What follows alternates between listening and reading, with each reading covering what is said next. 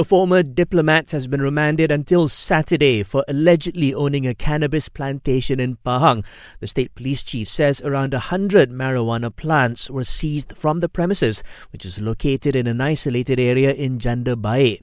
He adds the suspect allegedly learned about how to cultivate and process the cannabis by watching videos on YouTube. The suspect's son is also in custody. The government should consider introducing a law that grants menstrual leave for women who suffer from period pain. The Parti Bangsa Malaysia Deputy President says it's unfair to expect women to use up their annual medical leave quota for a condition that may recur monthly.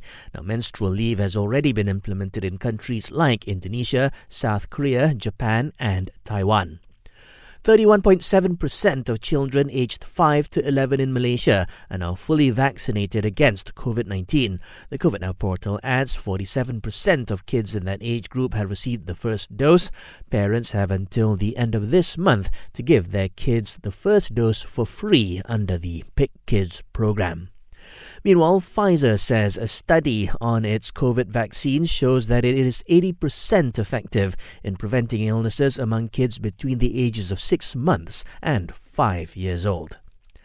A court in Penang has acquitted a school principal on charges of sexually assaulting 4 students 4 years ago.